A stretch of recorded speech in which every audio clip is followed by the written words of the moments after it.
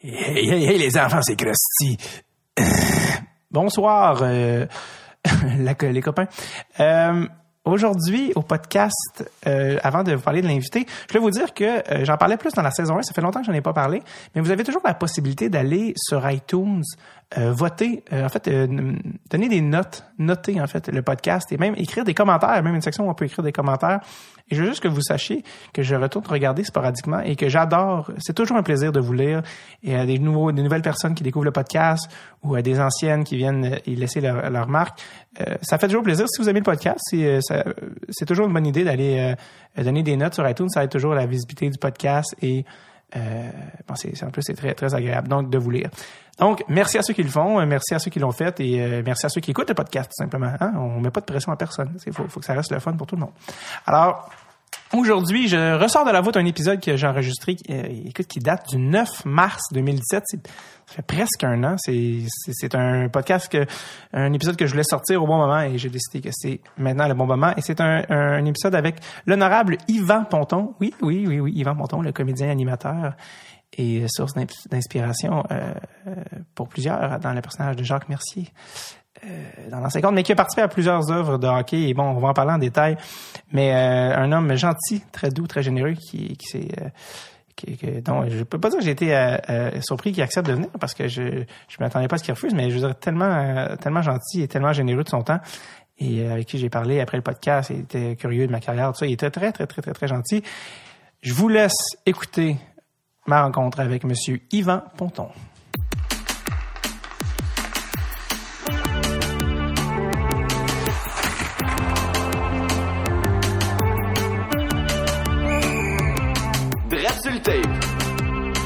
Avec David Bocage. Yvan Ponton, bonjour. Dans le hockey, il y a quelque chose qui s'appelle le Triple Gold Club. C'est-à-dire c'est les joueurs ou les entraîneurs qui ont gagné à la fois une Coupe Stanley, un championnat du monde et une médaille d'or olympique. C'est un club très sélect. Le Coupe Stanley, championnat du monde, médaille d'or olympique. Et s'il y avait un équivalent, je pense, dans les œuvres de fiction de hockey, ça serait probablement Slapshot, Lancer Compte et les Boys, qui ont un point commun, ces trois œuvres-là. Et c'est Yvan Ponton. Yvan Ponton, bonjour. Salut David, salut. Voilà, on est Triple Crown. Ouais, il y a un membre dans votre club et c'est vous. Vous avez votre propre club. Ah, oui, c'est vrai, parce que je me mets à penser tout de suite à Marc Messier, par exemple, avec qui on a fait Lancer Compte et les Boys, mais il était pas de l'aventure, lui, avec Slapshot. 76, hein. C'est vrai, ça, oui. Est-ce que s'il y a 40 ans, je vous avais dit ça, vous allez être dans un film avec Paul Newman, dans une série des années 80, la première série lourde québécoise, puis dans un film des années 90, qu'est-ce que vous auriez dit? J'aurais été surpris, agréablement surpris. Il me revient toujours quelque chose, justement, qui date même d'avant que je sois allé à l'école de théâtre. Ouais. C'est que quand j'étais petit et puis adolescent, tout ça, moi, pour moi, j'étais fasciné par les films de cow-boys. Et je trouvais les acteurs de cow-boys tellement chanceux parce qu'ils jouaient aux cow-boys. Tu comprends? Ouais. Et moi, je m'étais dit, il y a des idées folles. Tu le sais, il y a des idées folles qui nous passent par la tête des fois. Puis je me dis qu'on garde ou qu'on garde pas. Mais celle-là, je m'en souviens en me disant, hey, wow, moi, c'était fou comme idée. Hey, j'aimerais ça gagner ma vie en jouant. Ouais. C'est même pas en jouant au hockey, là, mais en jouant. Tu sais. Puis je pensais même pas au théâtre, parce que j'ai découvert le théâtre tard, vraiment, à l'âge de 20 ans. Okay. Je m'en allais vraiment pas là-dedans, mais pas du tout. J'étais plus sport, d'une certaine façon, parce que je jouais au hockey, mais je jouais surtout au tennis à cette époque-là, quand j'avais 16, 18, 20 ans. Mais tu vois, et là, finalement, je me suis rendu compte, avec du recul, c'est vrai que je joue au hockey et c'est une carrière de hockey. C'est une carrière, oui, de fiction, oui, on peut dire de cinéma ou de télésérie, d'acteur, mais je fais pareil que mes cowboys à l'époque, tu comprends? Je suis ravi de ça. Je veux dire, il y a peut-être des gens qui vont dire, toujours des gens qui disent quelque chose, évidemment. Ah oui, mais c'est pas tellement un grand éventail ton affaire, t'es juste bon dans le hockey. Ben ok, mais en tout cas toute ma carrière, j'ai essayé de m'améliorer dans le hockey. Mais pour moi, c'était des grands cadeaux, tout ça. Je veux dire, écoute, Slapshot qui a 40 ans, mais quelle aventure de fou. Et puis, les boys qui ont duré, Lancer compte aussi, et tu le disais tantôt. Et puis, écoute, il y a même la Ligue nationale d'improvisation là-dedans, qui est du hockey, la LNI. C'est ça, vous avez pas juste été, vous avez été un joueur, un arbitre dans LNI, un coach, vous avez joué tous les rôles dans des moments différents. Exact, ouais. Vous dites que le théâtre, c'était pas, vous semblez dire que c'était pas un truc à 4 ans, vous vous êtes dit, OK, moi, je vais être comédien. Non, jamais je me suis dit ça. Mais tu vois, je vais reculer encore, puisque, je veux dire, puisqu'il faut reculer. Quand je revenais de l'école, et là, j'étais tout petit, là, par exemple. Quand je revenais de l'école, j'écoutais mes émissions pour enfants. Et j'étais assis devant la télé, par terre, dans le salon. Puis moi, mon dada, là, et je sais pas pourquoi, je lisais tout ce qu'il y avait comme information, comme crédit. Au générique. Au générique. Okay. Je lisais à voix haute le générique. Okay. Une émission de, et je donnais le titre, réalisé par, tu sais. Pourquoi je faisais ça? Mais c'est toutes des choses qui te reviennent. Mais alors là, 20 ans plus tard, tu sais, pourquoi je faisais ça? T'sais? Mais j'ai découvert le théâtre à 20 ans, vraiment 20, 21 ans. Mais ça explique d'une part pourquoi vous êtes peut-être aussi bon à parler. T'sais, maintenant, c'est ça votre métier. Vous êtes payé pour parler. Oui, exact. Donc, ça a commencé à quelque part. Ouais. Donc, vous disiez, à 20 ans, vous avez découvert le théâtre vraiment beaucoup plus tard que certains comédiens. Oui, beaucoup plus tard. Moi, je m'en allais en pédagogie et puis peut-être même avec un passage ensuite, une projection vers la psychologie, tu sais. Okay. Mais c'est là que je m'en allais. Et puis c'est au moment à ce moment-là, c'était très très organisé.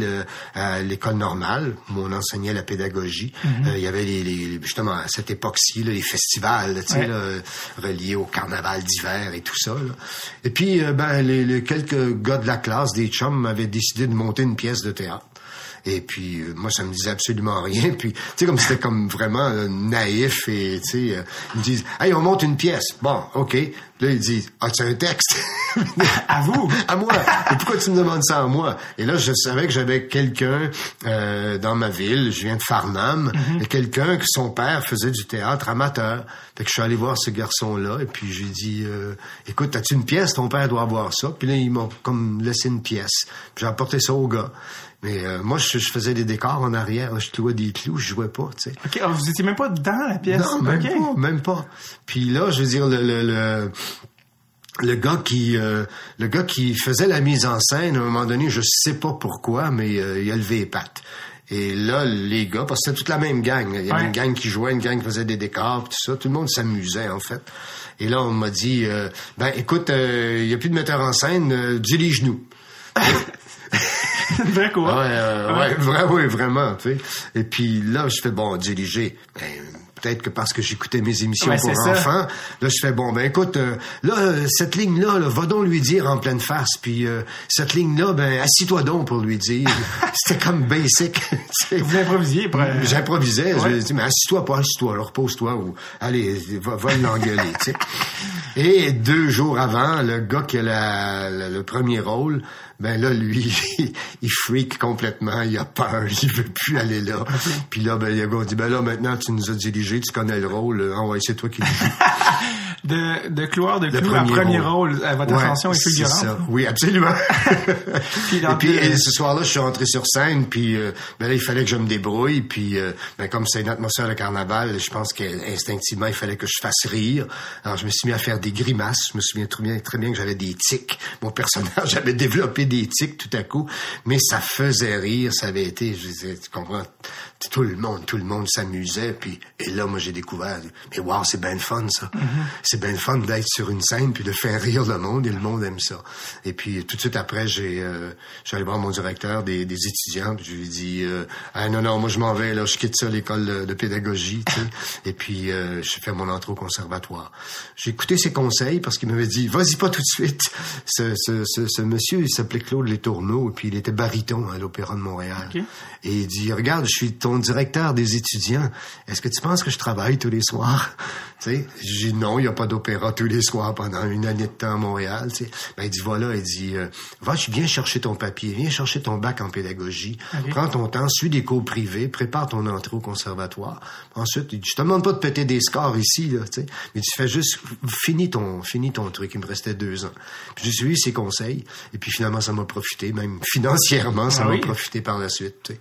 Pédagogie, plus précisément, c'était de l'enseignement? Oui, c'est l'enseignement, mais je veux dire, finalement, quand ensuite j'ai fait de l'enseignement parce qu'on m'a demandé de faire d'abord de l'improvisation, d'enseigner l'improvisation à l'école de théâtre à Sainte-Thérèse.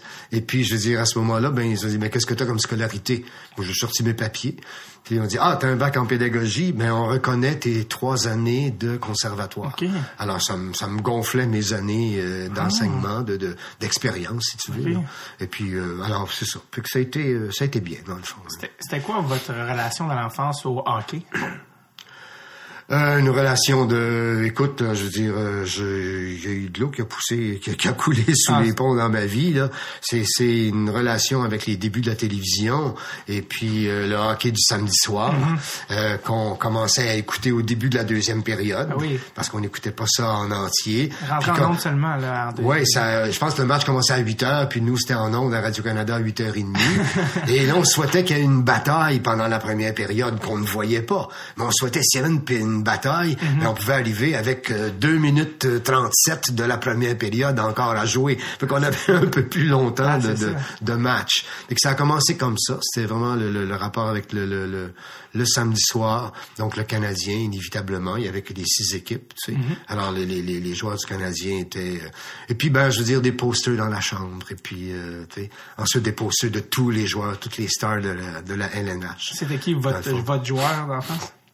Mon joueur, j'aimais beaucoup Jacques Plante. Je veux dire, pour moi, Jacques Plante, ouais. Puis après, quand j'ai commencé à jouer au hockey, j'étais pas tellement costaud. Et puis, je veux dire, j'ai commencé comme gardien de but. Et puis, j'étais plus souvent gardien de but qu'autre chose. Oui, hein? Ouais. Quand vous êtes sorti du conservatoire, je pense qu'il n'y a pas eu un gros écart entre la sortie puis l'espèce de slap shot est arrivé comme pas trop longtemps après. Comment ça s'est passé? Ça? C'est arrivé 6 ans après. 6 ans, OK. C'est arrivé 6 ans après quand même, oui. Comment on se ramasse dans un c'est une drôle d'histoire. La longue histoire de ça, c'est que je jouais au hockey le lundi soir avec les gars de l'Union des artistes qui avaient réservé une glace. Parfois, c'était après bœuf et tout ça. Lundi soir, 10h, tu sais, quelque chose comme. Ouais. Puis, parce que lundi soir, c'est soir de relâche au théâtre, donc on pouvait avoir plus de gars. Puis, en fait, on avait peut-être entre 14 et 18 gars. Pas tant que ça. Et puis, fait que je jouais au hockey le lundi soir. Et puis, à un moment donné, je suis parti en tournée. Et quand je suis revenu, les gars ont dit « Ah, Yvan, t'as manqué une occasion. Il y a un film avec Newman sur le hockey. » Puis, le directeur du casting est venu, et puis il est venu nous voir. Puis, mais t'étais pas là, tu sais. Ben, écoute, tough luck. J'étais pas là. Hein? Et puis, sauf qu'à peu près 3 semaines après, un mois après, il y a ce qu'on appelle dans le métier le cattle call. Tout le monde est appelé, grosse audition, il y a un film avec Newman, Universal Pictures, il y a à peu près 300 gars qui sont là, qui évidemment savent tous patiner, jouer au hockey. Non. Sauf que, on était 14, nous autres, quand on jouait, tu comprends? Tout d'un coup, tout le monde savait jouer. Tout d'un coup, tout le monde s'est patiné, jouer au hockey. Alors, je suis allé à cette audition-là, puis on m'a demandé un peu d'improviser, puis, tu sais, et puis j'ai fait ça. Et puis, finalement, on m'a dit, ouais, on te retient. Il y avait 2 gars, il y avait Yvon Barrette et moi. Et puis, ça y est, à un moment donné, le coup de fil est arrivé, puis c'était Universal Pictures. C'était à peu près c'était vraiment mon premier gros contrat. Oui, là, tu sais, un petit rôle, hein, j'ai un tout petit rôle. Drouin, dans Slapshot, dans son fait juste regarder J.J. Drouin. C'est 4 jours de tournage à peu près, là, tu sais. Une journée sa patinoire, une journée à l'hôtel, une journée à l'autobus, puis j'en passe, tu sais. Fait que, mais je veux dire, j'étais là 2 mois et demi, et puis, et ça donne évidemment que mon idole, à l'époque, c'était Paul Newman. Paul Newman qui était numéro 1 box-office à l'époque parce qu'il était avec Robert Redford, Butch Cassidy and the Sundance Kid, The Sting et par George Roy Hill qui avait réalisé ces œuvres-là. Puis c'est lui qui faisait Slapshot. Mais à cause de ça, parce que ces gars-là étaient numéro 1 box-office, ils avaient porte ouverte à Universal Pictures. Alors, ils ont proposé ce sujet qui était pour eux assez audacieux, parce que, je veux dire, jamais la grosse machine, parce qu'il y a encore du temps de la grosse machine, surtout aux États-Unis, la grosse machine n'avait jamais tourné de film sur une glace, avec des effets. Et puis, 40 ans après, quand on regarde Slapshot, sur la glace, c'est encore pas mal bon. Et, ça se tient beaucoup. C'est bien les scènes de hockey, tu sais. Alors, ben voilà, c'est ça l'histoire. Et vous êtes ramassé. Paul Newman, pour me mettre en contexte, quelqu'un comme moi qui a 27 ans, à l'époque, vous l'avez dit, c'est votre idole. Ça représente quoi, Paul Newman, tu sais, justement, c'est un des meilleurs acteurs à ce moment-là? Pour moi, c'est un des meilleurs acteurs. C'est un gars avec énormément de charisme. C'est un gars qui fait aussi des films d'action, des films que j'aime beaucoup, tu sais. Et puis, je sais pas, il y a sa façon de faire qui m'attire. Il y a un côté cool qui m'attire véritablement. Classique, mais cool, on dirait. Ouais, classique, cool, tu sais. Quand vous êtes arrivé, ça s'est passé le tournage à Johnstown, en Pennsylvanie, ouais. Quand vous êtes arrivé là, vous savez que vous allez rencontrer Paul Newman. Est-ce que vous aviez un genre de... C'était comment être sur le plateau avec c'était évidemment très, très spécial. Je regardais beaucoup plus que je parlais, tu sais. Mais c'est ça, quand je te dis que moi, on aurait pu me régler mon compte en 4 jours, que j'ai été là 2 mois et demi, ben, des fois, il y avait des périodes de 5, 8, 10 jours, je tournais pas. Il y avait rien pour moi, tu sais. Mais à ce moment, ce que je faisais, ben, je quittais l'hôtel très tôt et j'allais voir comment travaillait Paul Newman, comment est-ce qu'il... Parce que j'étais acteur quand même, là. Je sortais de mon cours, puis là, j'avais comme un cours gratis de cinéma, tu sais. Alors, je veux dire, je regardais comment il préparait ses scènes et le côté méthodique, le côté vraiment, tu sais, très, très méticuleux, là. Parce que, et c'est là que j'ai, dans le fond, petit à petit, c'est là que j'ai commencé à basculer, quitter le théâtre pour faire, somme toute, de la télésérie ou du cinéma, parce que c'était ça que j'aimais beaucoup. C'est-à-dire, tu as à travailler une scène qui peut durer 90 secondes, 1 minute et demie, mais je veux dire, tu peux prendre, et surtout à l'époque, mais il y avait la lourdeur de la technique, mais c'est que tu peux prendre quand même une demi-journée pour travailler 1 minute et demie seulement, tu sais.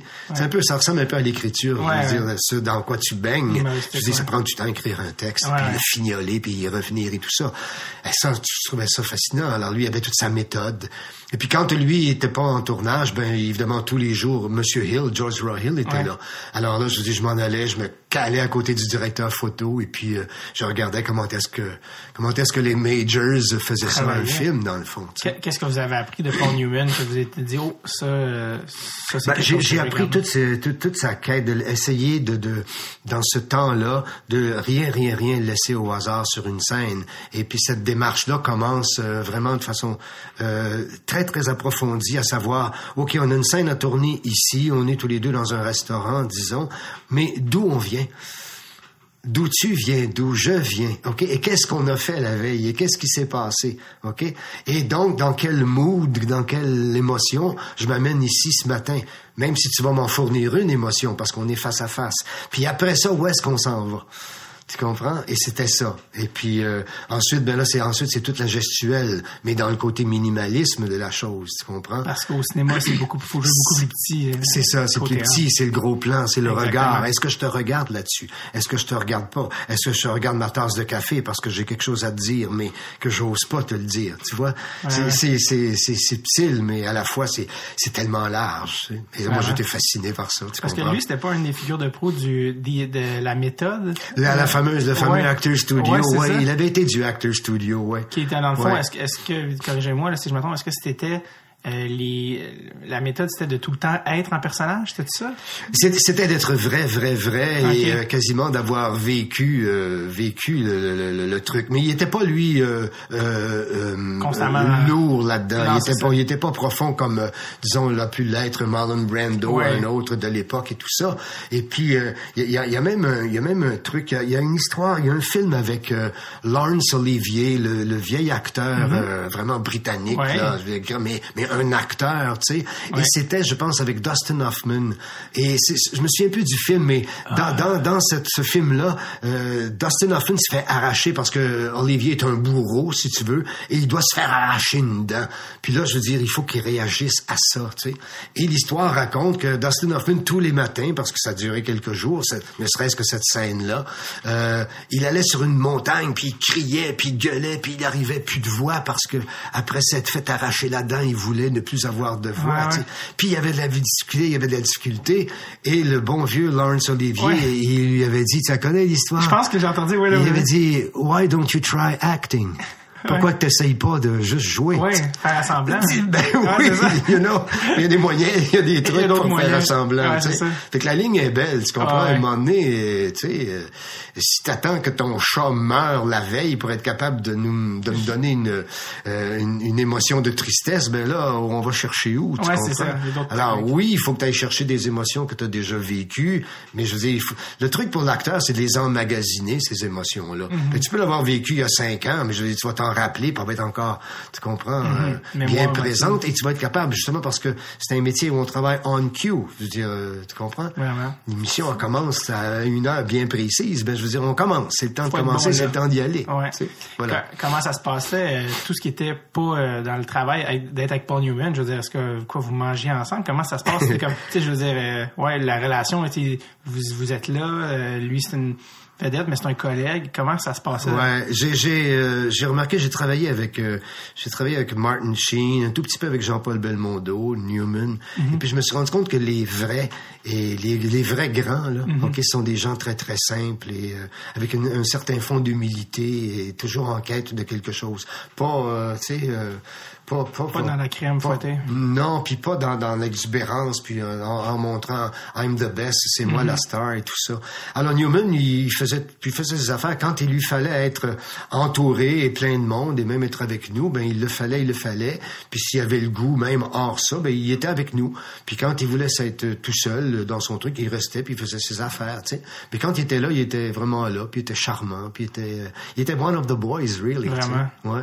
Il a dit souvent que c'est le film dans lequel il y a eu le plus de plaisir à tourner, que vraiment ça a été c'est ça, le film le plus fun qu'il y a eu à faire, tellement que c'était des journées, le patin, ça, le personnage, pouvoir se permettre de se sacrer alors que lui avait un casting, une réputation tellement politiquement correcte. Oui. Ça lui a permis d'aller. Moi, tu faudra vérifier ça de nouveau, mais il y a un petit bout de temps de ça. Ce film-là, Slapshot, n'est pas dans la filmographie de Paul Newman. Ah non, officiel. Non, je pense que c'est un film de série B pour les studios là-bas, puis on a enlevé ça. Je veux dire, tu sais. Et lui, c'est vrai qu'il s'est, parce qu'une anecdote de ça, c'est que quand, surtout à cette sacro-sainte époque là du cinéma, il y a ce qu'on appelle les rushes. C'est-à-dire, il y a que tu visionnes le lendemain ou le surlendemain, tu visionnes le truc, puis évidemment, tout était sur pellicule. Alors, tu visionnes toutes les prises qui ont été faites, puis là, il y a un premier tri qui est fait avec le producteur, le réalisateur, les assistants, tout ça. Et Newman, lui, et même souvent, les acteurs c'est pas permis pour les acteurs. Newman, très, très ami avec George Royal, lui, il pouvait y aller. Mais il a dit, ils sont entendus, quand on va faire les rushs de toutes les scènes de hockey qu'on a tournées sur la glace, je veux que tous les boys soient invités. Je veux que toute l'équipe soit invitée. Alors, on était là, et puis on était toute la gang de hockey, 2 caisses de bière, et puis, je veux dire, on regardait, évidemment, des rushs, tu sais ce que c'est? Je veux dire, c'est des mauvaises prises. Tout le monde rit, tout le monde rigole, tu sais, parce que t'as bafouillé, parce que, tu comprends? Les bloopers, c'est là que ça des bloopers, voilà, tu sais, ce qui est pas gardé, c'est des bloopers. Exactement. Alors, c'est ça. Ben, tu vois, ça, je pense que ça nous décrit bien l'atmosphère, puis tu as raison de dire qu'il s'est amusé quand il a fait celui-là. Absolument. Quand le film est sorti, là, on a un recul, parce que ça fait 40 ans, mais quand le film est sorti, c'était quoi la réception du film à ce moment-là? Est-ce que vous s'en souvenez? C'était le film, je sais qu'il est parti très très fort ici, parce que c'est un film de hockey. Il est parti très très fort dans la région de Boston, Minnesota, très fort aussi. Et puis ensuite ça a pas tellement duré. Et puis c'est juste ici, quelque temps après, il est sorti comme en cassette. Et puis je veux dire là, il y avait eu un doublage. fait ici au Québec. Et puis là, ça y est, sa petite vie, en tout cas au Québec, a commencé. Qui est apparemment le premier doublage en québécois d'un film américain auquel vous avez fait vos propres voix, je pense. Ben moi, j'avais pas de voix à faire parce que je parlais en français, moi, dans l'original. C'est ça, OK. Tu sais, quand je disais dans l'original, moi, de péter à la gueule, mon sacrement, je pense. Ben, je vous dis, ça veut rien à changer. Fait que moi, j'ai pas été au courant de ça. C'est juste beaucoup plus tard que j'ai... Quand vous avez vu la version québécoise qui est connue comme étant grivoise, décapante. Et mon décapante, c'est le mot, j'aime. Ouais. Quand vous avez vu la traduction, qu'est-ce que vous avez pensé la première fois? Ben, j'ai pensé que ça a été tellement plus loin de la version originale anglaise, tellement plus loin. Ben, déjà, c'était comme, c'est assez savoureux en anglais. Mais les autres, c'est multiplié par 100 ce qu'ils ont trouvé à faire ici. Ça a comme donné une autre vie au film? Je pense que ça y a donné, moi, je pense que ça y a donné 50% de sa vie. Ici, en tout cas. Ça y a donné 20 ans, tu sais. Ouais. Mais par contre, tu vois, j'ai vu Yvon Barrette l'autre jour, et puis, le film, il marche en Allemagne, le film, il marche en Australie, tu sais, c'est ça. Il y a quelque chose d'international. Fait que maintenant, il est partout, le film. C'est fou. Yvon Barrette disait, quand on l'a rencontré, que, parce que, tu sais, je disais que c'est quand on se rend compte qu'on est dans un film culte. Puis quand c'est sorti, c'était avant Internet, ça, c'était comme, le film est sorti, puis il n'a pas vraiment entendu. Il dit, c'est des années, il dit, lui, c'est à partir des années 2000. Donc, une trentaine d'années plus tard que là, avec Internet, puis tous les films qui ont passé à la télé, donc là, la diffusion du film, que là, ça a comme moussé, puis que là, son fils avait fait un site Internet avec des photos de lui puis du tournage, puis les gens écrivaient, êtes-vous le gars de Slapshot? Parce que il est invité à des endroits, une fois par année, il retourne dans le temps.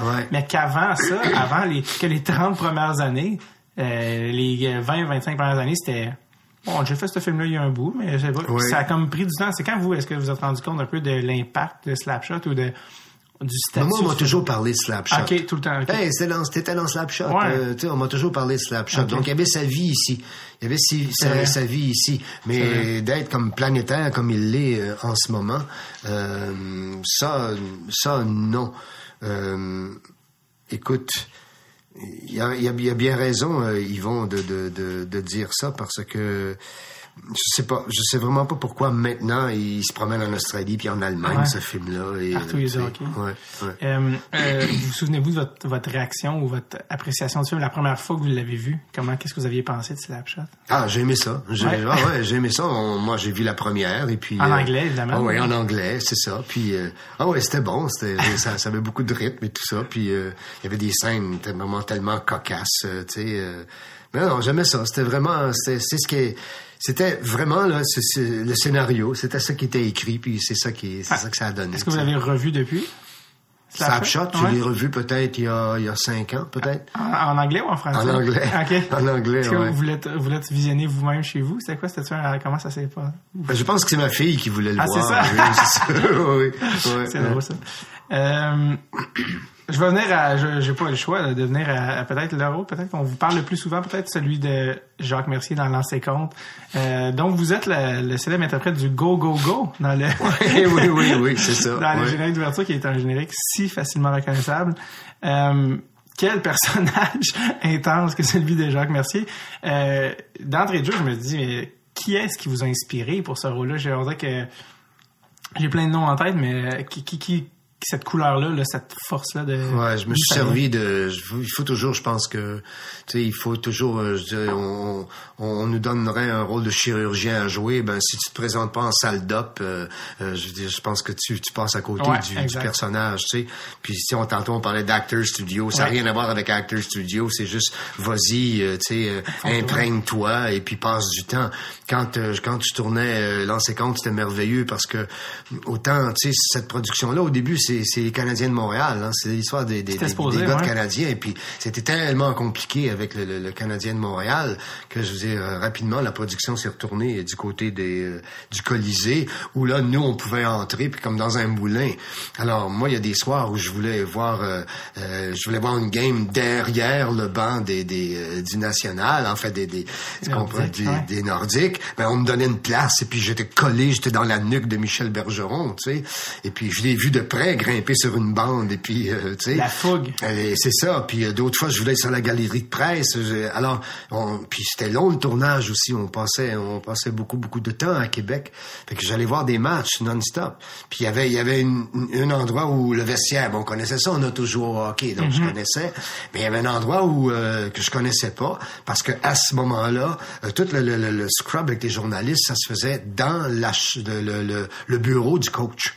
Okay, après une pratique, on s'en allait pas là, sur un estrade avec Gatorade en arrière, puis des pubs et tout ça. On s'en allait dans le bureau du coach et il y avait 6-7 journalistes qui étaient là. Lui était assis sur sa chaise, puis des fois, comme justement, je me suis servi de le faire, et il avait pas enlevé ses patins, puis il y avait ses pieds, ses patins sur le bureau, puis tu sais, son sweatsuit à moitié détaché, puis il répondait aux questions, tu sais. Fait que t'imagines ça, je vous dis, toute cette nourriture là. Puis là, ben, je veux dire, il y avait l'écriture de Régent Tremblay, qui lui avait connu Toe Blake et tout ça. Toe Blake et puis Bowman aussi. Surtout Scotty Bowman. Et puis Bowman, il n'y avait pas grand-chose physiquement à trouver là-dedans. Tu sais. Je me suis servi de Bowman une chose, c'était le coup de la cravate, là, avec le menton un petit peu. Je me suis servi de ça. Mais c'est certain que pour faire d'abord c'était un 13 heures, hein, la première année. Ben j'ai pris le côté coloré de Michel Bergeron, ça c'est certain. Puis par contre le côté plus en profondeur, ben là je veux dire il était comme chien et chat à l'époque et Jacques Lemaire et Michel Bergeron. Okay. Alors à un moment donné, je me suis permis d'aller passer du temps avec Jacques Lemaire qui m'a accordé du temps. Okay. Et là je veux dire ça m'a donné juste à parler, d'échanger avec Jacques Lemaire, c'était tout le côté rigueur, tout le côté discipline, tout le côté ça se fait, ça se fait pas, et puis tu sais, on ne déroge pas, puis il y a un but, there's a purpose, tu comprends, il y a un but à chaque action, il y a un but à chaque décision qu'on prend, tu sais. Allez, ça je me suis servi de ça. Fait que c'était un amalgame de ces trois-là. Bowman qui était écrit, Lemaire, puis le côté plus flashé de Michel Bergeron, plus coloré. Le côté cérébral de Lemaire. Il y a eu une importance un peu aussi historique de Lancer Compte, qui était comme la première série lourde, là, tournée en extérieur. C'était une grosse patente. Oui, avant c'était des téléromans. Exactement. Avant on était assis dans une cuisine et puis je veux dire autour d'une table puis on parlait puis c'était en studio. Il y avait quelques décors, tu sais, beaucoup moins coûteux, c'est ça. Mais là maintenant on se permettait de sortir, fait qu'on était en location. Et puis la plus grosse et la plus importante location, ben c'est qu'on tournait sur la glace et dans le vestiaire au Colisée même. Tu sais.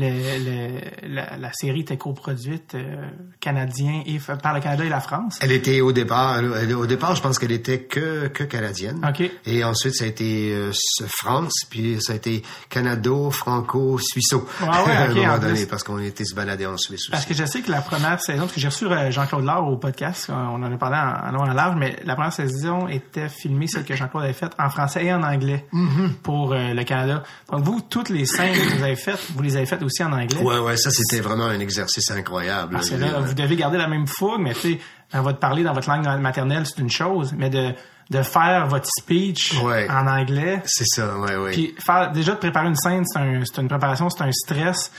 C'est de l'énergie. De le dire, faut que tu le fasses 2 fois dans 2 langues différentes, c'est le double du travail. Exact, c'est le double. C'était des journées doubles. Effectivement. Oui. C'était franchement un exercice de discipline. Moi, quand je travaille, j'ai besoin de beaucoup de concentration. J'ai même souvent besoin de m'isoler. J'ai de la misère à faire des farces entre 2 prises. Tu sais, à moins qu'une journée donnée, j'ai pas de texte du tout. Là. Ouais, c'est ça. Mais j'ai vraiment besoin de c'est ça. Ben peut-être de ce que j'ai appris de Paul Newman. Tu comprends? J'ai besoin de bien savoir d'où je viens puis dans quoi je m'embarque, dans quelle sorte de scène. Ben, c'est certain quand t'avais des pianos comme la fameuse classique là, quand Mercier il décroche le chandail de Lambert, c'était du texte, c'est ça là. Il est le seul à parler dans toute la scène. C'était franchement un exercice là, je veux dire, et puis apprendre une journée de tournage, à mon sens, il faut que tu apprennes à vraiment à conjuguer puis à garder ton énergie, tu sais. Un exemple de ça qui est arrivé et sur les Boys et sur Lancer Compte, ça m'est arrivé un petit peu mais surtout beaucoup aux autres gars qui étaient avec moi et à ceux qui en font pas beaucoup, c'est que tu vas tourner une scène des Boys où t'es sur la glace le matin, c'est la première scène, lancer compte pareil, puis là, ben, il est 6h30, t'es habillé, t'es tout feu, tout flamme, t'es en pleine énergie, et tu sautes sur la glace, puis là, tu comprends, tu fais ton scrimmage, et puis voilà. Mais là, je veux dire, on tourne la première scène, puis on tourne jusqu'à midi, puis on prend un break, puis on a à peine le temps d'enlever les patins, mais on reste habillé, puis à 3h puis 4h l'après-midi, t'es encore là, ça glace, tu sais. Fait que là, t'évites ça à un moment donné de te vider complètement à 6h30, 7h le matin, parce que tu dis, OK, attention, là, on a une journée à faire, et puis, tu sais, très longue. Alors, c'est ça, il faut être capable de doser, puis, ben, je pense que j'ai quand même, je suis satisfait de ça. Je suis arrivé à faire ça sur l'enseignement quand on faisait anglais-français, oui. Il y a des scènes qui ont marqué l'imaginaire collectif de l'enseignement. Et c'est laquelle, parce qu'il y en a plusieurs impliquant Jacques Mercier, que les gens vous parlent le plus ou vous ont parlé le plus des scènes vous impliquant? Les gens parlent plus de la scène quand on décroche le chandail de Lambert, ouais. Puis Régent Tremblay, il avait calé cette shot-là. Il avait dit, ça c'est la grande scène, ça va être la scène classique. Moi, ma scène que j'aime, c'est la scène à la fin quand il fait marcher son petit gars, parce que le petit gars, il était tellement bon. Ce qu'il est, il était fascinant, tu sais. Et puis, et c'est ça, tu dis que t'as reçu Jean-Claude Lard, et j'ai un moment avec Jean-Claude dans cette scène-là, parce que les gars, il y avait les larmes, et moi aussi, j'avais les larmes, tu comprends, parce qu'il était touchant. Il s'amenait vers le coach, vers Mercier, tout ça, puis qui arrêtait, puis qui disait, je suis pas capable, tu sais, puis moi, j'étais comme, j'avais, tu sais, la voix qui tremblait, puis ça, puis là, Jean-Claude, là, il arrête ça à un moment donné, il dit, écoute, tout le monde ici braille, toi, tu brailles pas, t'es le seul qui braille pas, tu comprends, tu exiges, tu commandes, OK, tu sais, comme il m'avait shifté l'émotion, là, il avait raison de faire ça aussi, tu sais. Parce que, mais alors pour moi, c'est resté à cause de ça, surtout à cause du petit bonhomme. Pour moi, c'est resté ma belle scène. C'est la belle scène. Mais c'est une scène évidemment qui a marqué, mais je pense qu'il avait dit, Jean-Claude m'avait dit, je pense qu'il avait demandé une certaine préparation spéciale à cette scène-là. C'est sur un plateau de tournage, c'est long, les gens, ça déconne, tout le monde aide. Ah oui, ça déconnait pas, il avait dit là, tout le monde, c'est silence, c'est une scène extrêmement importante, c'est une scène émotive. Puis il dit que lui-même est très bon public, Jean-Claude, dans le sens que s'il pleure, lui, dans la caméra, c'est bon signe. Puis que cette scène-là, comme tu dis, ça avait été un peu, ça avait bien fonctionné. Ouais. Et ça reste aussi ma belle scène à cause aussi du montage et de la suite, parce qu'on est proche de la fin, là. Et là, je veux dire, aussitôt que le kid se retrouve dans les bras du coach, et là, c'est le grand moment d'émotion. Là, le thème part. Tu te souviens? Hein? On est sur la glace, on a une passe, l'aile gauche à l'aile droite, à Lambert, et le but. Tu sais, c'est la grosse finale. On grimpe, là. C'est effarant, tu sais. Alors moi, c'est tout ce bloc-là, là, je veux dire. Aujourd'hui, c'est rendu très, avec HBO, tu sais, les séries télé, tu sais, c'est rendu bien fanté, mais à l'époque, des séries comme ça, ça se faisait pas, là, avec la finale, puis la toune, puis le côté. Parce que c'était une télésérie, mais Jean-Claude, il avait tenu son bout là-dessus, et il avait vraiment tourné cinéma. Tu comprends?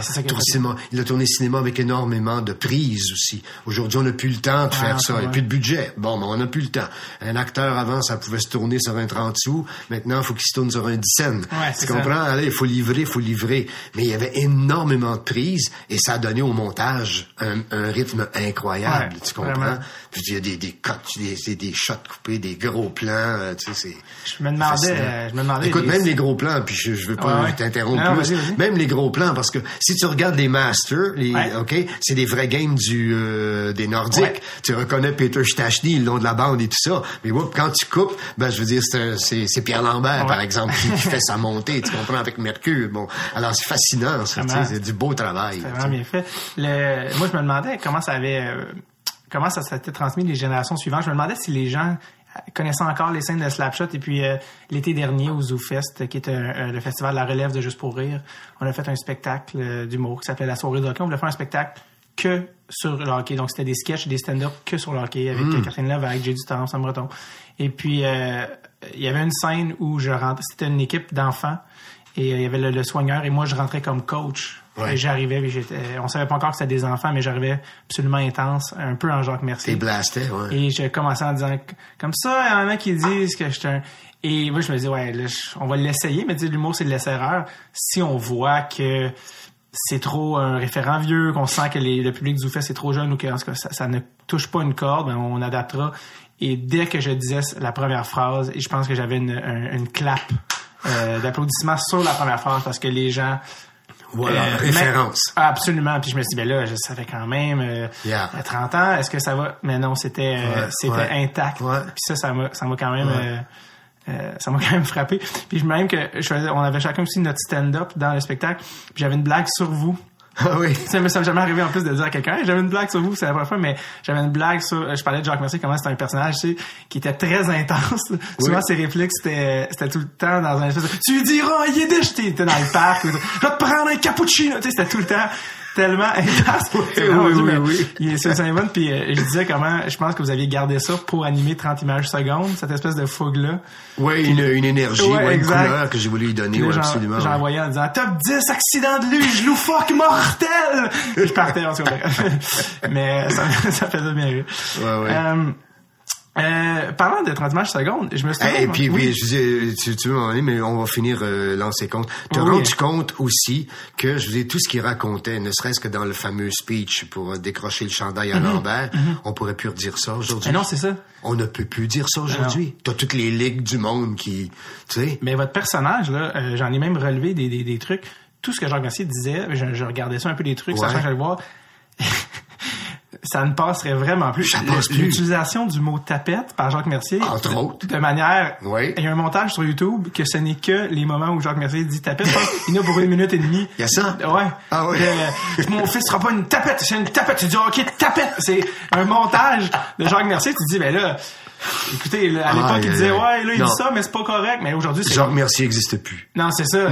Non. Puis ça aussi, les coachs en Ligue nationale, déjà aujourd'hui aussi, ils l'ont dit, là, tu peux plus parler aussi aux joueurs d'aujourd'hui, comme Jacques Demers parlait, c'est ça, en les engueulant. Ouais, Jacques Demers, que j'aime beaucoup, c'est ce qu'il m'avait dit. C'est plus possible.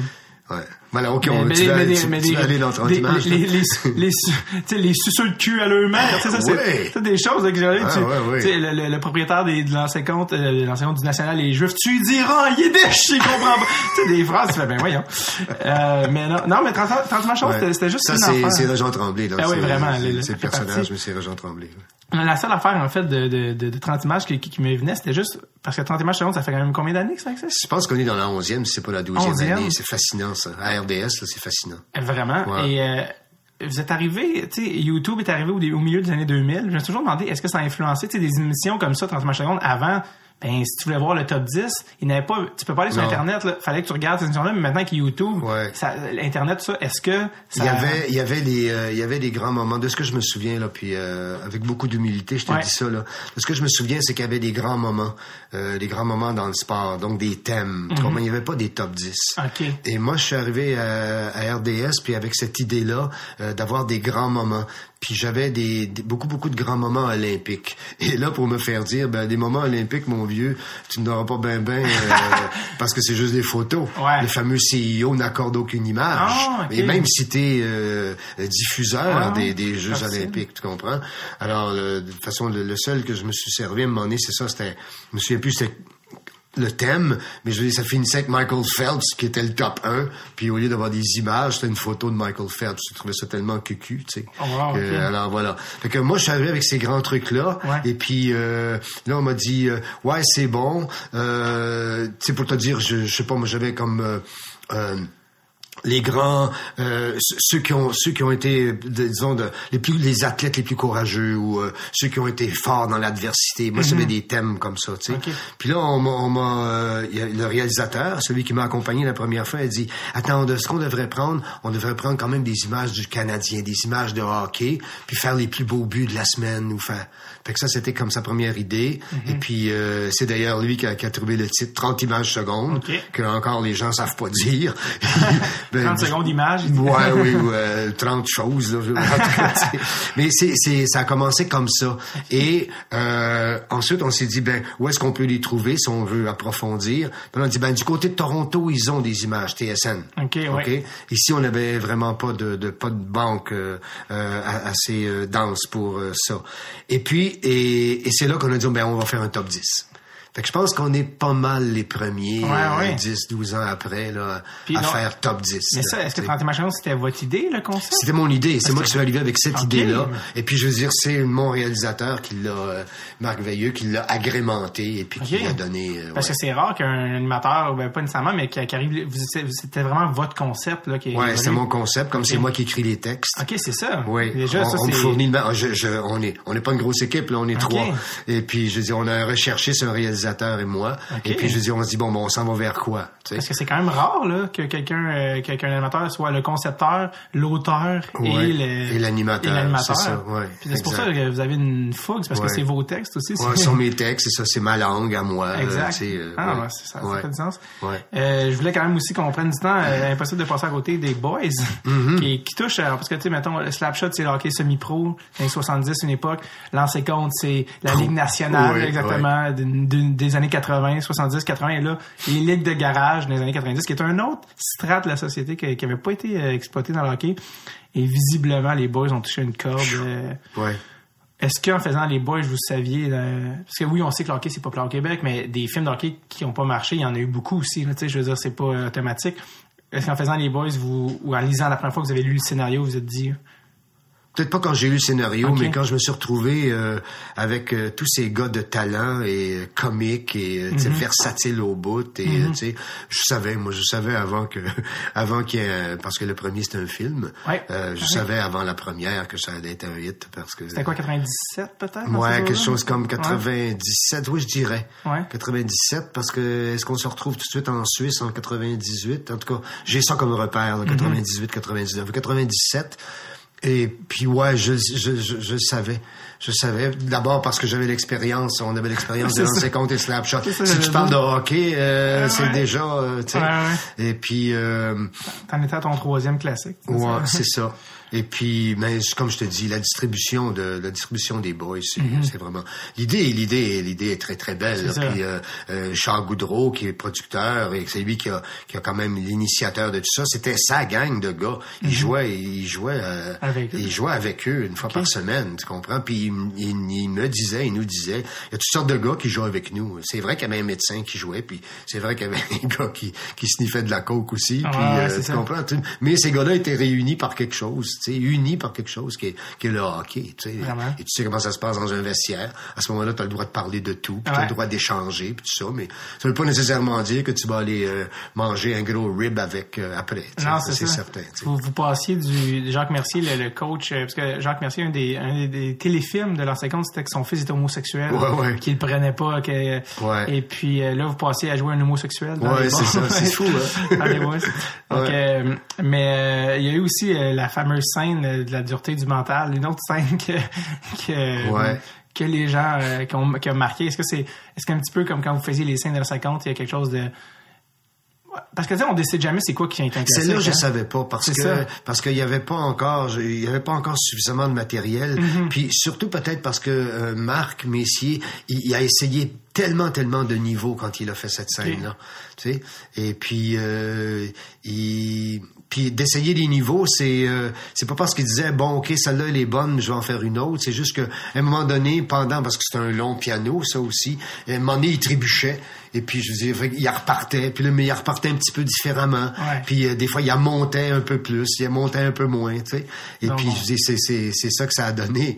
Et puis mais c'est comme mais il l'a trouvé, je veux dire il l'a trouvé, il était déjà tellement spécial dans sa vie, Bob. Puis là, je dis tout à coup, je veux dire, il se prend au jeu d'être, tu comprends, un orateur incroyable. Puis il devenait un coach, là, lui, il devenait un leader patriotique, tu sais. Il s'est pas trompé, je veux dire, c'était fou, là, c'est complètement fou. Puis le budget de ce que j'ai vu en recherche, le budget pour les Boys 1 était, je pense, de 3 millions, qui est minuscule là, pour vraiment une production. Oui. Puis avec le succès que ça a eu, ça a été une espèce de truc assez phénoménal. Ouais, ça c'était notre clin d'œil pendant toutes ces années. Il y a Pierre Lebeau qui a dit pendant qu'on tournait, c'est peut-être le 2e ou le 3e, parce que notre clin d'œil c'était ça, c'est que on n'était jamais en nomination pour le meilleur film, jamais pour un meilleur acteur, pour un meilleur réalisateur. Mais tout ce qu'on recevait à la fin, c'est ce qu'ils appelait la bobine d'or, c'est-à-dire qu'on avait les plus d'entrées. Ouais. Mais c'était pas bon, par exemple. T'sais, on avait des critiques qui nous descendaient, c'est des critiques qui étaient mauvaises. Toujours descendu les boys, toujours. Les boys, c'est vraiment, tu comprends, c'est un sous-produit là. Okay. Puis Pierre Lebeau avait dit, ouais, critiquez-nous comme ça. On se disait ça entre nous. Il dit, vous allez voir un jour, les boys, ça va être étudié à l'université. Tu comprends, quelqu'un qui se fait une maîtrise en social, démocratie ou je sais pas quoi là. Il dit, allez voir, ça va être étudié, ça, je veux dire, tu sais. Il y a rapports sociaux entre les gens et tout ça, tu sais. Qu'est-ce que ça... Ben, le pire, c'est que c'est drôle que vous dites ça parce que moi, j'ai été en cinéma à l'université. Ouais. À une époque, et puis un des cours, je me souviens d'un professeur qui parlait de comment dans la fiction de hockey, dans la fiction au Québec, le hockey, c'était tout le temps avec ça qu'on gagnait. Ouais. Tu sais, puis la métaphore ultime de ça, c'est Maurice Richard. Les boys dans leur vie, là, est-ce que c'est tous des gagnants? Pas nécessairement, mais quand ils viennent ensemble, c'est un peu ça. Donc, puis tout est permis. Donc, vous pouvez dire à Pierre Lebeau que, comme de fait, il en parle à l'université. Il en parle à l'université. Mais est-ce que ça vous faisait, est-ce que ça vous insultait? Qu'est-ce que ça vous fait? Bon, moi, je veux dire, je me tiens quand même assez loin de ça. Pour moi, c'est, tu sais, je veux dire, je vais faire la scène, on va faire le truc, puis ça m'emballe même pas de revoir, tu sais, je veux dire, je cours pas après ça. Fait que qu'il y ait un prix ou une absence de prix qui soit relié à ça me laisse particulièrement froid, tu sais. Okay. Mais c'est juste que je voyais qu'il y avait un côté absurde de ça, parce que, écoutez, là, quelqu'un, quelque part, faites là l'équation, là. Si il te coûte 3 millions, puis t'as fait 6 millions de recettes, puis que je vous dis, ça a été full box-office tout le temps. La grosse truc de ça, c'était on est sorti la première semaine que sortait Titanic. Oh mon Dieu, c'est ça. Et on a fait les plus grosses recettes que Titanic. Oh mon Dieu. Right? Alors les gars les producteurs et diffuseurs de Hollywood, ils disaient what is this movie, Les Boys? Because we are Titanic and tu comprends, au Québec on arrive 2e là, tu sais. Alors, tu sais, donc tout le monde a vu les Boys. Mais l'intelligentsia de ce monde ne voulait pas accepter que ce soit winner, tu sais. Mais moi, il y a un côté là-dedans, c'est que tu peux faire toutes les œuvres que tu veux, et toi tu fais ton métier aussi. Je dis, si t'es pas winner, il manque quelque chose à un moment donné. Tu fais pas ça pour que tu sois assis dans ton bureau puis que tu sais, tu le fais, tu le présentes, il y a du monde, ils aiment ou ils aiment pas, ils embarquent, ils embarquent pas. Donc tu viens de toucher des cordes sensibles, tu comprends? Puis c'est ça le truc. Ça, c'est la plus belle des récompenses dans le fond. Les gens ont embarqué tellement qu'il y a eu, comme on sait, les suites. Le 2 aussi a énormément aussi marqué. Le 2 qui était... Beaucoup de gens aiment beaucoup le 2. Oui, vraiment. Beaucoup de gens me parlent du 2. Beaucoup. Moi, dans ma tête, il y a comme on dirait que je sens que les Boys 1 2 ont touché une corde. On dirait que c'était après, il y a eu peut-être plus que... C'est peut-être plus perdu, mais je sens que le 1 puis le 2, tout le monde après, on s'est embarqué dans des trucs un peu où on faisait du fast-food, là, quand on a fait les trucs à Radio-Canada, là, des petits épisodes et tout ça. Vraiment. C'était plus vraiment ça. Par contre, je trouve qu'on a bien bouclé la boucle. Puis là aussi, il y a eu des mauvaises critiques. C'était Il était une fois les Boys, où les jeunes, à mon sens, ont drôlement bien joué puis bien cerné les vrais personnages, dans le fond, quand ils étaient jeunes. Et on voyait de la façon qu'ils étaient, quand ils étaient jeunes, on dit, ah ben oui, on comprend pourquoi Méo est devenu ça, puis pourquoi Stan est devenu ça, puis tout ça. Ça, c'était beau aussi. Pour moi, c'était une belle œuvre, ça, Il était une fois les Boys. Le 2, les Boys 2, c'était tourné en Europe? Oui, c'est ça, c'était tourné en Suisse. Le récit se passe en France. Chamonix. Oui, c'est ça. Mais dans le fond, on était à Chamonix aussi. Oui. Puis attends, je te dis en Suisse. Non, c'est que moi je me trompe. Non, on a tourné à Chamonix, on n'a pas tourné en Suisse. Parce que je me souviens que le film était en France, mais ça se pouvait que vous auriez tourné en Suisse. Oui, c'est vrai, mais non, c'est une. Mais ça, c'était tout un truc. C'est une faute à moi là. C'est une faute à moi parce que j'ai relié un truc tennis, une parenthèse tennis. Ah non, c'est tout un truc de tourner ça, d'aller faire tous les gars en Europe. Ah oui, c'est rare. C'est une grosse distribution. Puis on est parti avec notre équipe technique, évidemment. Donc c'était du lourd. Ouais. C'est tout un trip. Le tennis, on avait glissé un mot justement, c'est impossible de passer à côté. pour le fan moyen de tennis, moi je suis quand même un fan sans être le plus gros fan, mais comment Yvan Ponton est arrivé à faire la description de matchs de tennis? À cause de lancer compte. C'est ça? Oui. Pour vrai? Ah non, c'est une histoire folle. Okay, c'est une histoire. J'aime pas ça. Je veux dire, tu me fais raconter des histoires. Tu sais, ces gens qui racontent des histoires qui partent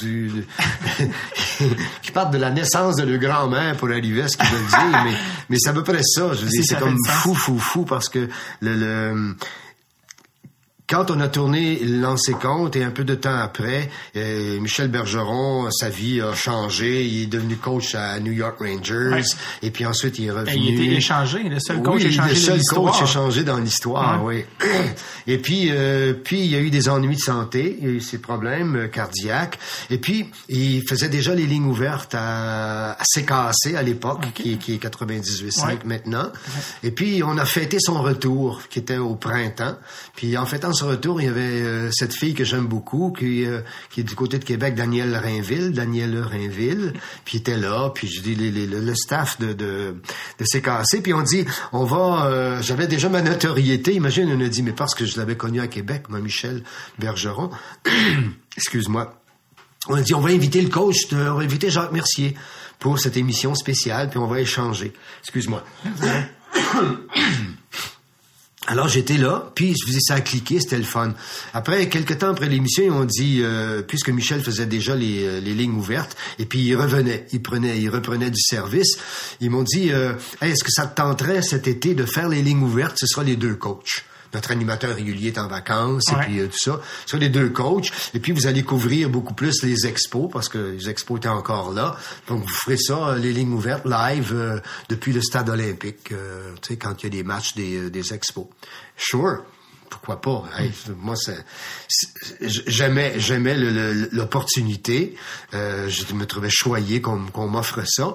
Et je me suis rendu compte que ben évidemment, Michel avait joué, lui, pour l'équipe Canada contre Cuba au baseball à l'époque. Il connaît très, très bien son baseball, Michel. Alors, les gens appelaient, puis il était le premier à répondre aux questions des gens. Puis moi, j'étais un petit peu en retrait. Mais that was okay. Je m'amusais beaucoup. Et pendant une semaine ou 15 jours où les expos sont sur la route, on nous amène au stade Uniprix, qui était le stade Jarry à l'époque, pour couvrir les internationaux, qui s'appelaient pas Coupe Rogers, mais en tout cas, c'était le même principe. Et là, ben, moi, je suis tombé, justement, dans mon bol d'eau, parce que je connaissais le tennis, tu comprends? Alors là, c'est moi qui répondais et qui était capable d'élaborer et de bien répondre aux questions. Puis c'est resté comme ça.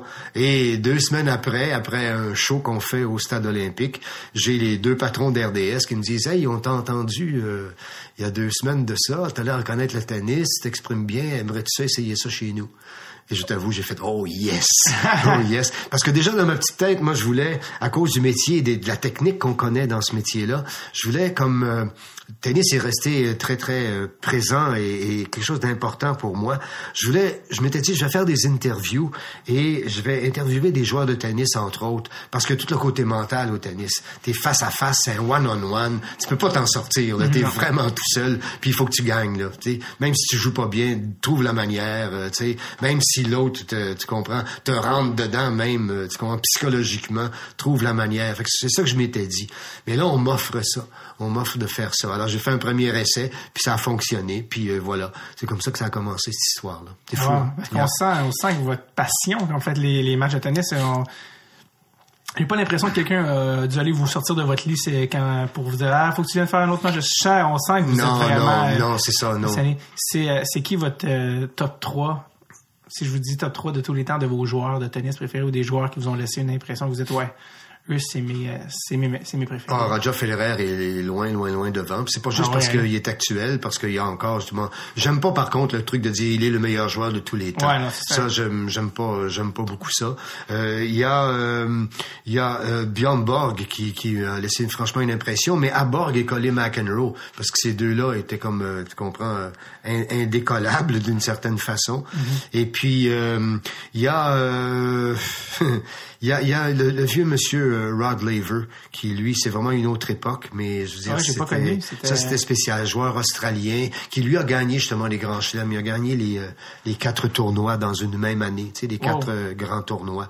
Est-ce que Federer a réussi ça? Federer ne l'a pas réussi, non. Non, Federer n'a jamais réussi ça la même année. Il a gagné les 4 grands tournois, mais pas la même année. Ouais, non. Tu sais. Ouais. J'aime garder le dernier sujet, le dernier mot de la fin avec la LNI. Ouais. Vous êtes tombé parce que vous avez été joueur, coach, mais aussi arbitre de la LNI. Ça, vous l'êtes-vous encore? Non, je le suis à peu près plus. Okay. Non, je sais qu'il y a un grand événement qui s'en vient. Là, je sais pas si j'en serai ou pas, mais comme un genre peut-être un championnat du monde parce qu'il n'y a pas eu ça depuis longtemps. Ouais. Mais je sais pas si j'en serai ou pas. Mais je veux dire, non, j'en ai fait le tour de la LNI quand même beaucoup. Ouais, vous avez été là pendant combien de temps? Ah, j'étais là, écoute, là, non-stop, parce que ça aussi, ça date de 76, 77, la LNI, 77, je pense. Et puis, j'ai été là j'étais là jusqu'à les années 90, puis après, ça a arrêté. Après, le format a changé parce qu'on voulait retourner à la télévision. Et puis, fait que là, Yvon Leduc m'a demandé, ça, c'était du temps en plus de Juste pour rire. C'est vrai qu'il produisait, avec Rozon, avec Gilbert Rozon. Fait que là, on avait changé le format, mais je veux dire, ça avait été le fun aussi. C'est l'idée à Gravel que vous... C'est l'idée à Gravel et l'idée surtout l'idée à Gravel et l'idée à Yvon Leduc. Parce que ces deux-là travaillaient ensemble à l'époque, qui était de ce qu'on appelait à l'époque le théâtre expérimental. Puis ça avait commencé comme un show expérimental. Mais toute notion de théâtre expérimental, à cette notion-là est accolée le fait que ça doit pas marcher longtemps, parce que c'est plus expérimental. Tu comprends? Avec la LNI, ça devait durer juste une fois. Et puis, mais finalement, ça a continué.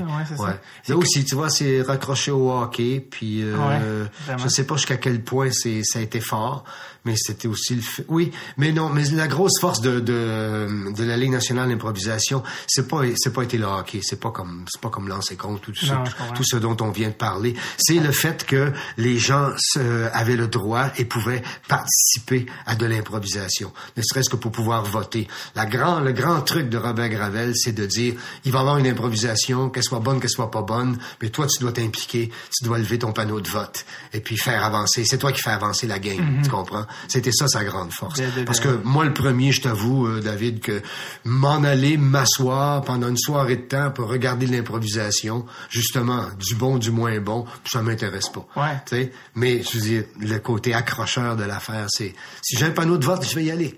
OK? Parce que là, tout à coup, je développe mes préférés et tout ça. Je suis impliqué. Et puis, je suis impliqué, tu sais. Ah ouais. C'était l'idée à qui que vous soyez l'arbitre, en fait? C'était l'idée de Gravel. Ah ouais. Ouais, c'était l'idée de Gravel qui c'est une idée qui m'a déçu au départ, parce que j'étais quand même bon ami avec Gravel, puis je savais qu'il cherchait un jeu. Lui, c'était un mordu de Monopoly, puis tous les jeux là, tu sais, de ce monde. Et puis, à un moment donné, il m'est arrivé, il dit, on va essayer quelque chose, il va y avoir une patinoire, il va y avoir 2 équipes, il va y avoir un organisme, un maître de cérémonie, puis il va y avoir un arbitre. Moi, quand il a dit 2 équipes, j'étais sûr que j'étais un joueur. Tu comprends? Et puis il dit, il va y avoir un arbitre, tu sais. Ah ouais? Puis il dit, c'est toi l'arbitre, tu sais. Ah ouais? Qu'est-ce qu'il fait, l'arbitre? Il lit les thèmes. Tu sais? Oh shit. Pas très vendeur. Oh shit, t'es pas très vendeur, tu sais. Fait que j'étais comme un peu déçu, mais j'ai embarqué dans la gang. C'était le fun, c'était une nouvelle expérience. Puis le personnage un peu de l'arbitre méchant que vous avez développé, qui est devenu un personnage, la LNI. Est-ce que c'était l'idée à Robert ou c'était votre... Non. Ça c'est j'ai développé ça tout seul. C'était sauver ma vie parce que ne serait-ce que, écoute, on est arrivé, on a fait une générale la veille, une générale d'improvisation. Il y a quelque chose de plus absurde que ça. Alors là, ça donne rien. Là. Fait que là, ils ont juste dit, OK, les joueurs, vous êtes de ce côté-là, vous entrez pour faire l'impro. S'il y a une pénalité, vous en allez sur le banc, là, comme au hockey, dans le fond, tu sais. Puis lui, l'arbitre, il va lire le thème, puis il y a quelqu'un qui tient le minutage. Puis après, je veux dire, on siffle, tu sais, puis c'est fini, tu sais.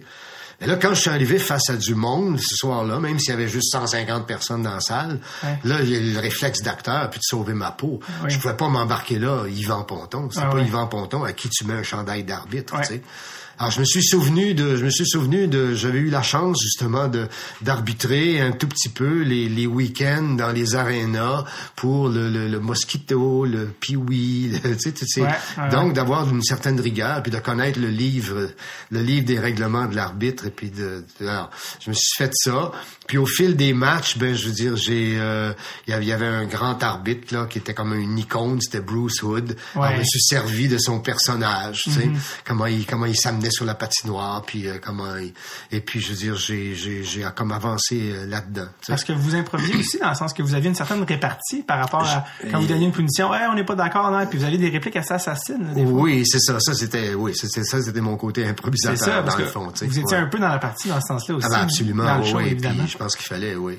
Mais pour me rendre compte qu'il était pas fou, Gravel, dans le fond, parce que ce qu'il m'avait pas dit, mais dans le fond, c'est qu'avec lui, justement, on avait fait une ou deux pièces dont j'avais fait la mise en scène, entre autres, et tout ça. Okay. Fait que dans le fond, il voulait avoir un œil, tu comprends? Il savait, lui. Il me l'avait pas dit, mais il voulait avoir comme un directeur artistique. Il voulait avoir comme un meneur de jeu, d'une certaine façon, en disant, ben, vous n'avez pas le droit de faire tout ce que vous voulez, tu sais. Il y a un cadre à respecter. Dans le cadre, à l'intérieur du cadre, c'est l'improvisation. Vous faites ce que vous voulez, tu sais.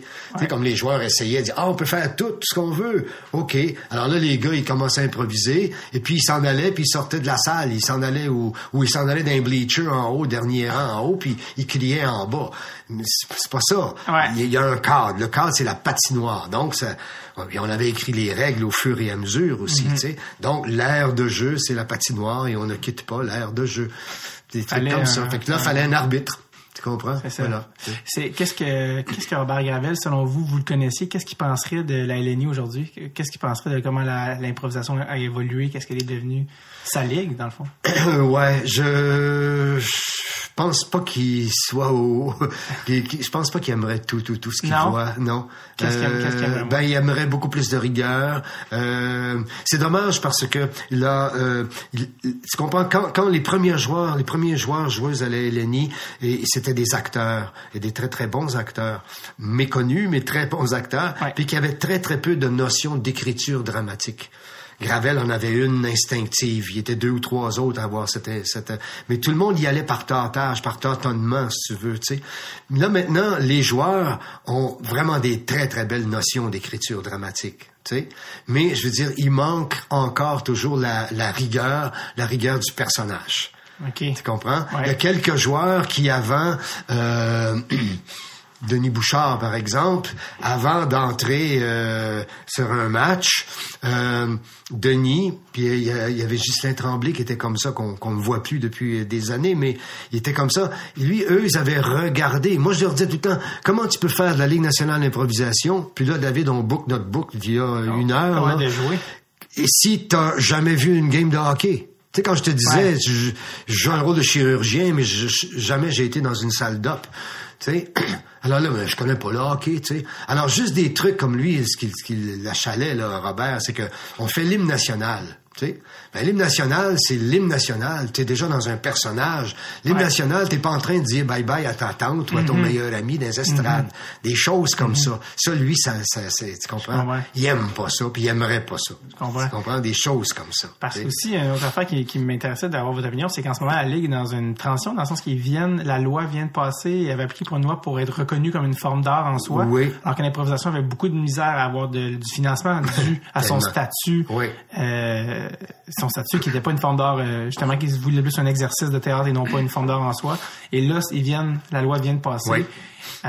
Qu'est-ce que vous voyez comme futur pour la LNI, tu sais? Dans le sens que, tu sais, maintenant, la LNI était à la télé, maintenant, elle est plus à la télé. La télé n'est plus ce qu'elle était, tu sais. Maintenant, il y a Internet, alors qu'avant, maintenant, la forme longue à la télé, l'œil moyen du spectateur est moins patient pour ça. On est habitué à une efficacité plus élevée. Le financement de la LNI, tout ça, vers où, selon vous, ça s'en va un peu? C'est vous qui l'avez vu depuis ça va rester en salle, à mon sens. Mm-hmm. Par contre, il y a des trucs qui ont été développés, justement. Il y a des au niveau de l'éventail des choses et des possibilités, dont la dernière, et qui a été à la télé, c'est Yvon Leduc qui l'a fait, c'était les one-on-one, les défis. Oui, okay. Et là, je veux dire, ben, pour jouer à ce jeu-là, défi, où t'es seul sur la patinoire, t'as pas de coach, t'as rien, puis t'es obligé de faire tous les styles possibles et d'y répondre, ça prend les meilleurs, tu sais. Et ça, moi, c'était une de mes grandes joies, dans le fond, de mes derniers moments d'arbitre, c'est d'avoir été vraiment aux premières loges des réals bossés de ce monde, et puis tu comprends, de ces grands improvisateurs-là. Et je pense que ça, j'ai l'impression qu'Internet va se réemparer de ça. Et puis, on va le mettre en ligne. Et puis, ce sera pas des grosses productions. Mais je veux dire, j'ai l'impression que elle va durer en salle parce que il y a toujours l'attrait pour les jeunes dans les écoles. Et les jeunes dans les écoles continuent de le faire, mais non-stop. On m'a dit qu'il n'y avait jamais autant eu de ligues d'impro qu'en ce moment. C'est ça, exactement. La LNI, on la voit de moins en moins comme comparé avant, mais ironiquement, apparemment que l'improvisation en soi n'a jamais été autant en santé. C'est exactement, ouais, c'est ça. Parce que c'est une telle liberté et puis encore, j'ai tellement de fois des gens dont je suis proche, des gens qui me connaissent pas et qui disent « Hey, mon garçon, ma fille, tellement dans son coin, tellement timide et tout ça, commence à faire de l'improvisation, devient la star de l'école parce que tout à coup est capable de s'exprimer. Les gens disent « Wow, mais ben flyé, a ben des idées. » Tu sais, donc alors c'est comme ça, tu sais, c'est ouais. Super. Mais je pense pas que ça va pas mourir, l'improvisation. Non, loin de là. Yvan Ponton, merci David, d'être là. Je vous souhaite de jouer pour encore longtemps. Oui. Et seul membre du Triple Gold Club de voilà. Hockey, Yvan Ponton. Merci. Merci beaucoup. Merci, Salut.